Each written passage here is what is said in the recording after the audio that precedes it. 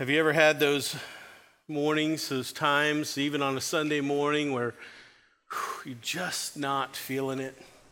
You're just not ready to worship. You're just not ready to praise God today. And, maybe that was kind of me this morning. I love Jesus. I love the church.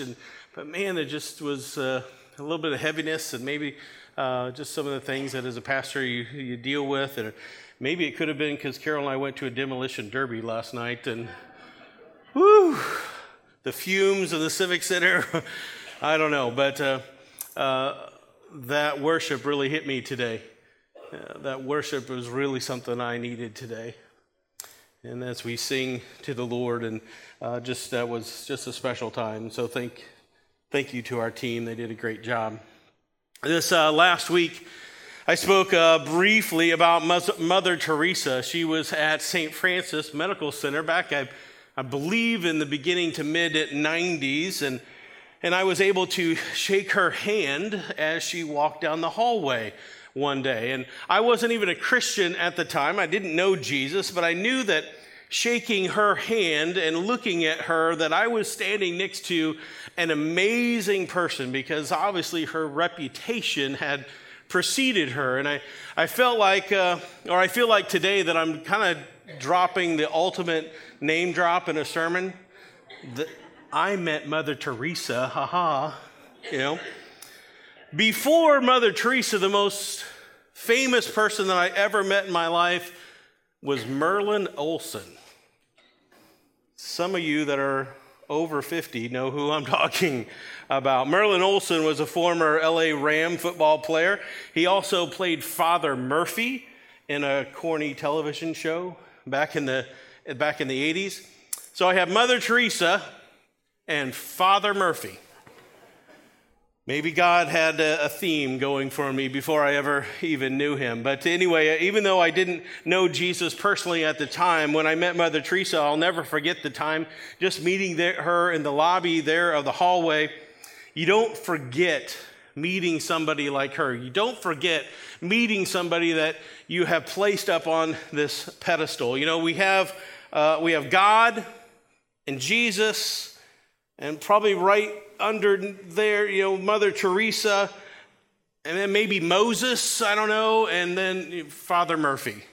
And so he was down way below, but I knew meeting her that day that I was shaking hands with somebody that was really close to God. And even though I didn't know God, even though I didn't have that personal relationship with Jesus at the time, I knew that meeting her was something very, very special. You would think that Mother Teresa felt close to God her entire life. You would think that she felt like he was with her the whole time and that he was ministering to her and telling her what to do. You would think that Mother Teresa would feel like her and God are pretty tight, like her and Jesus were best friends, that Jesus led every step in her ministry as he cared for her, as she cared for the lost and the least there in India. But that's not the case. For years in her journey, even during her ministry, she went through this period that's called the dark night of her soul. For years, even while she was caring for the people that lived in the slums of Calcutta, India, Mother Teresa felt like Jesus was absent from her life. She felt like God had abandoned her. She felt like he was not present. She felt alone, like her Savior had given up on her. And her dark night of the soul was this it was a spiritual depression where she felt like she was separated from him. And she felt like she was going through the motions in her ministry, and like she was acting on a previous call, that like God had told her to do this, but now he had just left her all by herself. Like all of God's presence was back in the past, not in the present. Have you ever felt like that? I have. There have been some times in my life where I felt like I was just going through this ministry conveyor belt, like I was just doing what God had told me to do because of a call he had placed on my life a long time ago. And There's been times in my life, even as a pastor, where I felt like I've struggled to make sense of the day-to-day stuff that we get to deal with as being a pastor. And I wanted God to show up in my life. I wanted him to be real. I needed him to take care of things. And let's be honest, I needed him to take care of a few people, right? But he didn't. And I felt lonely. And I felt like God wasn't there, and I felt like God had just left me alone. And it hurts when you need God so much, but it seems like you have so little of him. Mother Teresa had a spiritual advisor. Can you imagine having that job? There was a person whose responsibility it was to spiritually advise Mother Teresa. I'm serious, this person actually existed. Whoever this was, though, he helped her to see that in those periods of loneliness in her life, in those moments of those dark nights of her soul, that God allowed her to identify with the people that she was taking care of because they saw their poor circumstance. They saw their meagerness as a sign that God had abandoned them. And how would she possibly understand what they were going through if she wasn't going through the same thing? She wouldn't have connected with those that she was ministering to unless God allowed her to travel through this period of spiritual loneliness. You know, Jesus had a moment like that as well. He was on the cross. He didn't speak a whole lot. He only spoke these 7 phrases, which were recorded for us. And we've been taking a look at all of these during this Lenten period, this time in between Ash Wednesday and Easter. And this Lenten period is supposed to be a time of this personal preparation, a time of personal reflection as we look upon our own faith and our own relationship with Jesus.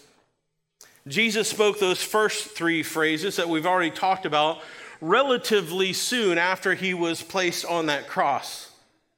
And he said, "Father, forgive them, for they do not know what they are doing." And it was this emotional moment of forgiveness for those who did not deserve it at all. "Today you will be with me in paradise," was said to the criminal on the cross that was next to him. It was a word of hope to somebody that up until this moment, right before his death, had lived a hopeless life. And until just then, he thought he was going to die a hopeless death. But then he met Jesus.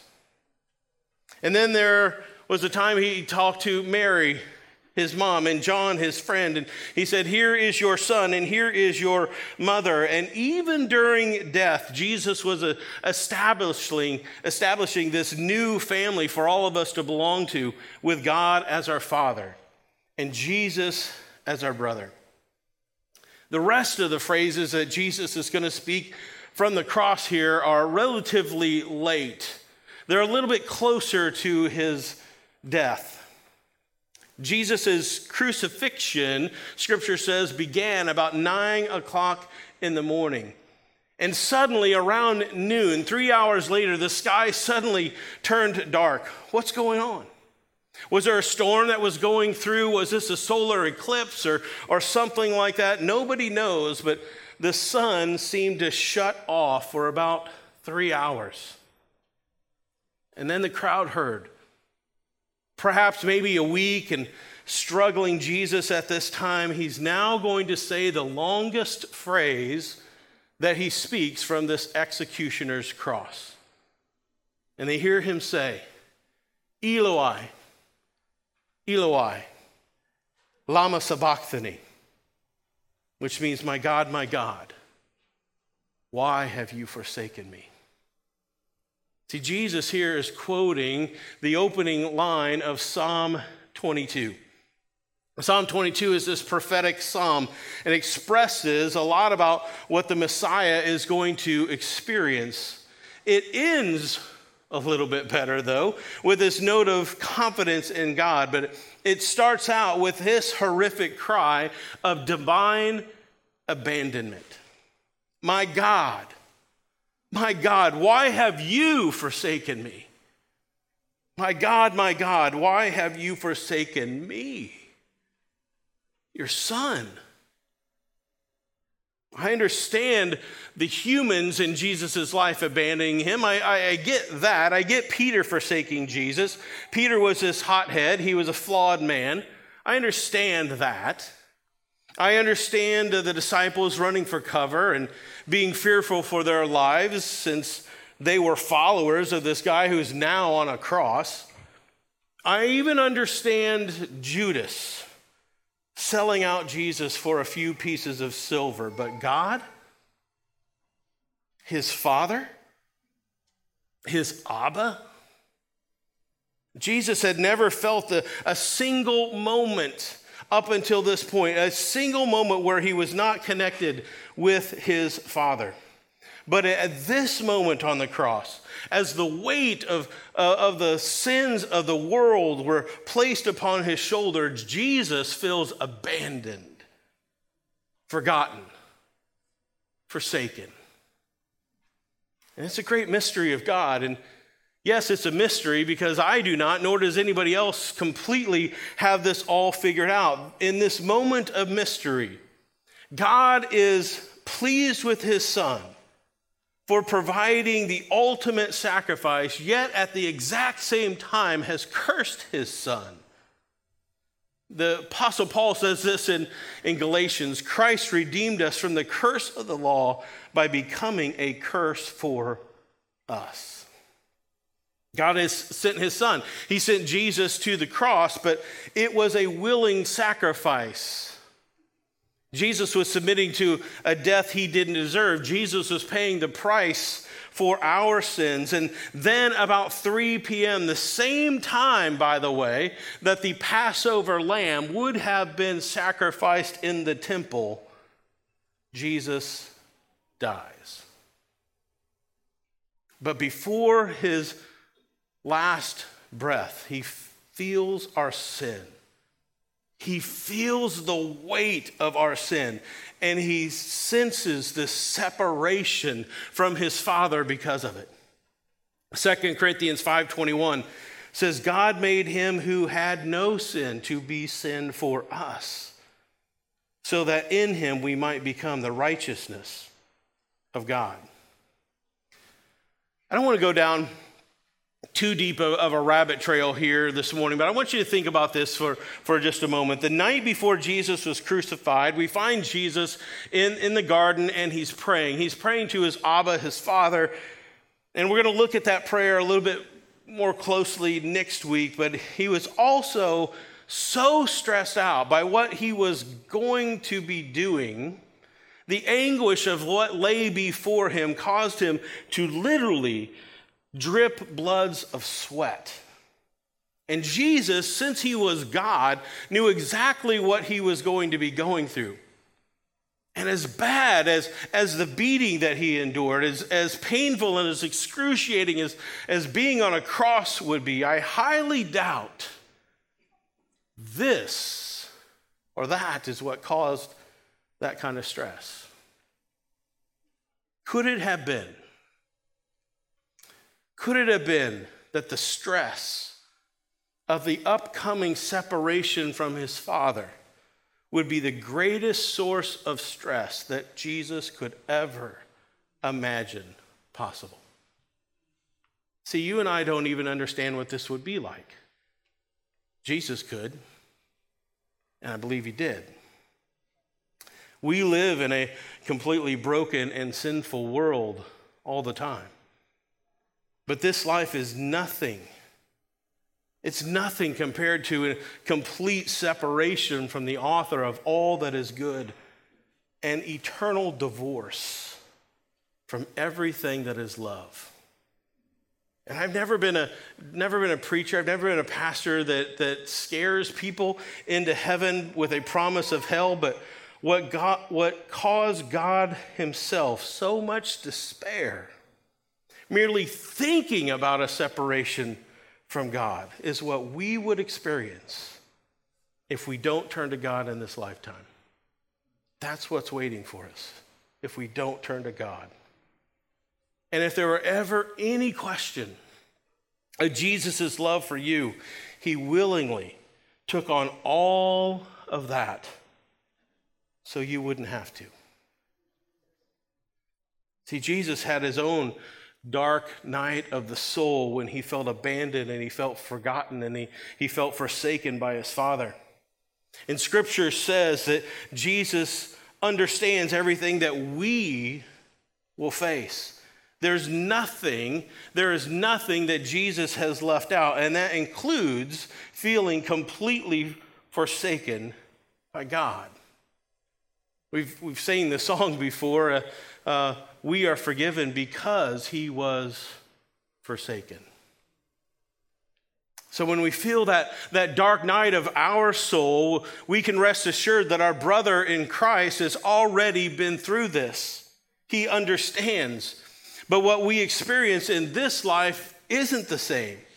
We feel at times, we think that God has abandoned us, but he's still here.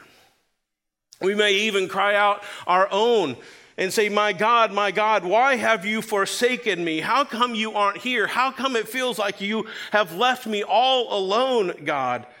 And may it comfort us to know that even though our emotions and our feelings are gifts from God, they are still human.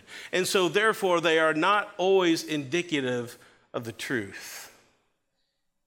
And so you can write these things down. His promise is still true, where he says, I will never leave you. I will never forsake you. We may feel forsaken, but we aren't. He was forsaken, so you don't have to be. But I can hear maybe your mind asking and saying, but what does this mean, Pastor Brian? What does it mean that God forsook his son? What does this mean to be forsaken? Did he really do that? Could God the Abba, could God the Father really abandon his son like that? And what kind of father would do that? Well, here's the best answer I can give you. I don't know. I don't know. I don't know, and I don't know that I will ever know this side of heaven. Maybe, as Pastor Cheryl says, that'll be on the list of questions that we get to ask someday. There are so many mysteries of God that our 3-pound brains just can't figure out, and we just don't comprehend. But maybe there's a couple scenarios, but I think both of these fall short of the complete explanation of what's going on here. This theory number one of why did Jesus ask God, why have you forsaken me? Theory number one is this, that Jesus wasn't forsaken by God at all. He was merely quoting Psalm 22. Now, Psalm 22 is this beautiful psalm. I'm not going to read the whole thing. It's in your handout there. It's in your notes. You can do that this week if you'd like to do that. Jesus did quote word for word the first line of this psalm. There are those that think that Jesus was doing that because the audience there that day, the people there at the foot of that cross, there were a lot of Jewish people there. There was his family, his friends, and there were those that put him there, the Jewish people, and they would all know Psalm 22 really well. Psalm 22 talks about the long-awaited Messiah. See, the Jewish people at this time hadn't heard from God. There had been no prophet from God for over 400 years. And now they were being oppressed, first by the Greeks and now by the Romans, and they'd had enough, and they were waiting for their Savior to come. They were desperate. They were desperate for a Savior to come. And in their waiting, they probably would have recited Psalm 22. They probably even would have memorized this psalm. And so Jesus quoting this, maybe Jesus quoted this entire psalm that day. And all we have from the gospel writers is that they recorded the first line, although I highly doubt Jesus quoted this entire psalm, because breathing on that cross would have been almost an impossibility, much less saying in this entire psalm that day. So he says one verse. But the people that were there would have recognized that verse immediately. Their mind would have immediately gone to Psalm 22. It makes sense that he would quote this psalm. Listen to some of it here. It says, I am a worm, not a man, scorned by everyone, despised by the people. All who see me mock me. They hurl insults, shaking their heads. He trusts in the Lord, they say. Let the Lord rescue him. Let him deliver him, since he delights in him. I am poured out like water. All my bones are out of joint. My heart has turned to wax. It is melted within me. My mouth is dried up like a potsherd. My tongue sticks to the roof of my mouth. You lay me in the dust of death. Dogs surround me. A pack of villains encircles me. They pierce my hands and my feet. And all my bones are on display. People stare and they gloat over me. They divide my clothes among them and cast lots for my garment. And then near the end of this psalm it says, and all the ends of the earth will remember and turn to the Lord. And all the families of the nations will bow down before him. For dominion belongs to the Lord, and he rules over the nations. Sounds like a pretty close description of what's happening right in front of their eyes, doesn't it? It would make sense that he would speak Psalm 22 and point towards himself as the Savior. It would make sense that he would say this psalm so that those that were there would know that he is the one fulfilling the prophecy of this psalm that was written at least 1,000 years before he was ever born. It would make sense that he would say this psalm to give the people their hope that the story is not over. Even though they see the Messiah on the cross, it's not over. But is this why Jesus said these words?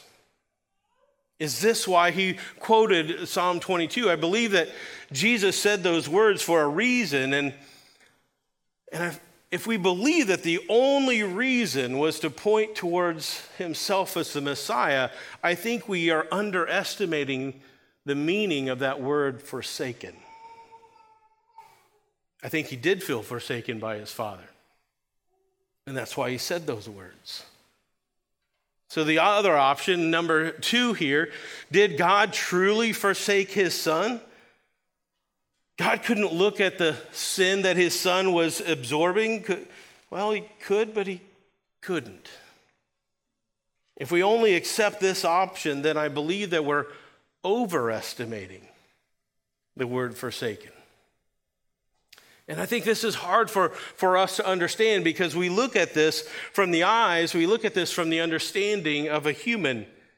We, yes, you and I, all of us in this room have been created in the image of God, but we experience this world through human flesh. We experience this world through human discernment. We are guided by the Holy Spirit, but we are limited by human nature. The book of Isaiah says, it pleased the Lord to bruise him. The suffering of the Son didn't please the Father, but as it accomplished the work of reconciling the whole world back to God, that completely pleased the Father. And so because of this, because this was the plan from the very beginning, see, Jesus wasn't plan B. Jesus wasn't something that God had to come up with, this other scheme to start to save people because the animal sacrifices in the temple just didn't seem to be working. No, from the beginning of time, even before the beginning of time, this was the plan for the world. This was the plan for you to be saved. Someone has to take your sin upon themselves. Someone had to willingly become a curse for you and live it out through death so that you don't have to do that. What Jesus did on the cross and in putting himself in the place of all of us guilty sinners was the greatest act of love and self-sacrifice that the universe has ever seen. And so I don't mind saying that Jesus felt forsaken of the favor of God at that moment.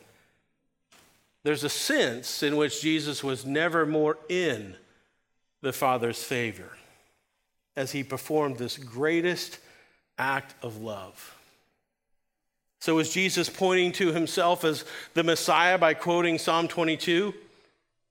Yes.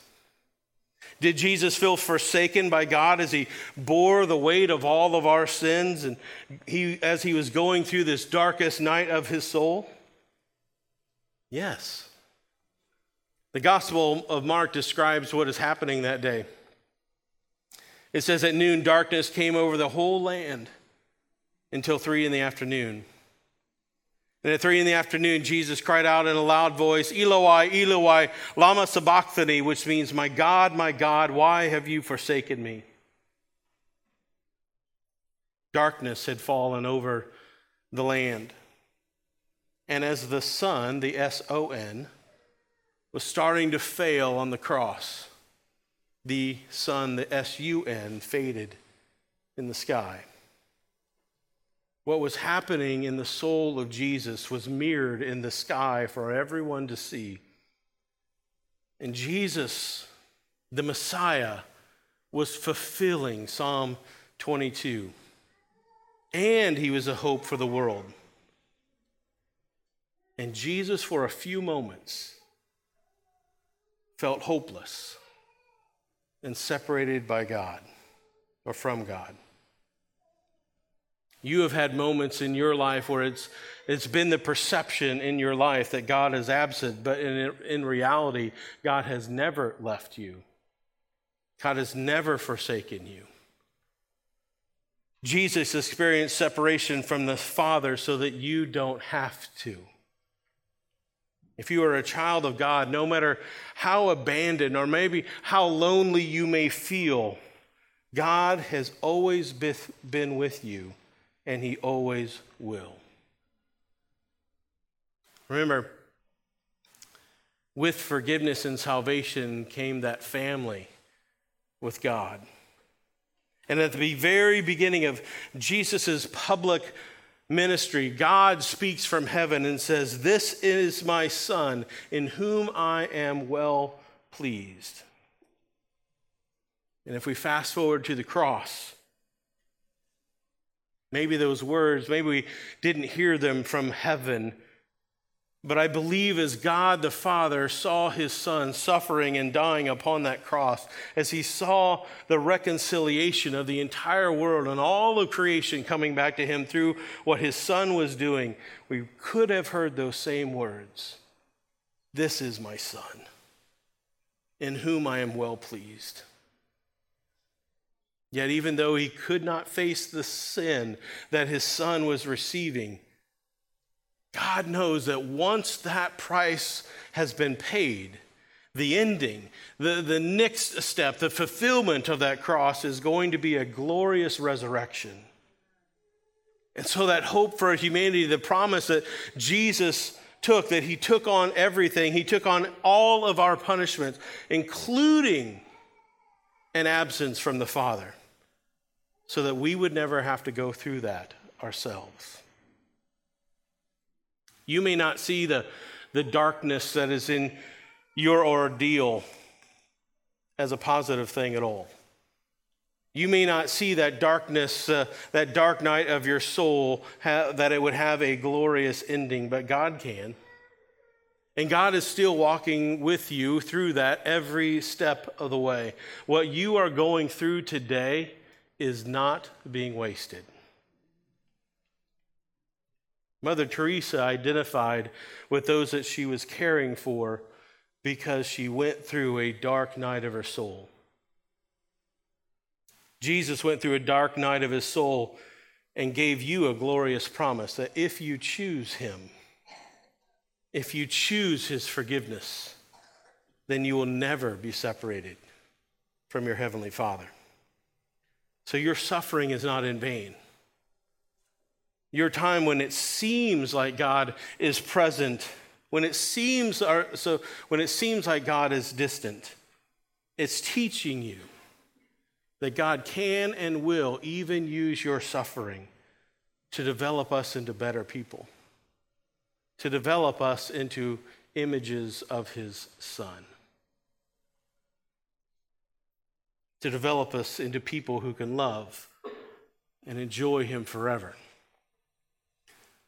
So let's bow our heads and pray to God, Jesus, the Holy Spirit today. Jesus, it seems very strange to us to thank you for words like, my God, why have you forsaken me?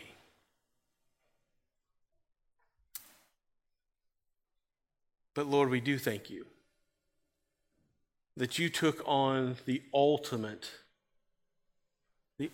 measure of stress.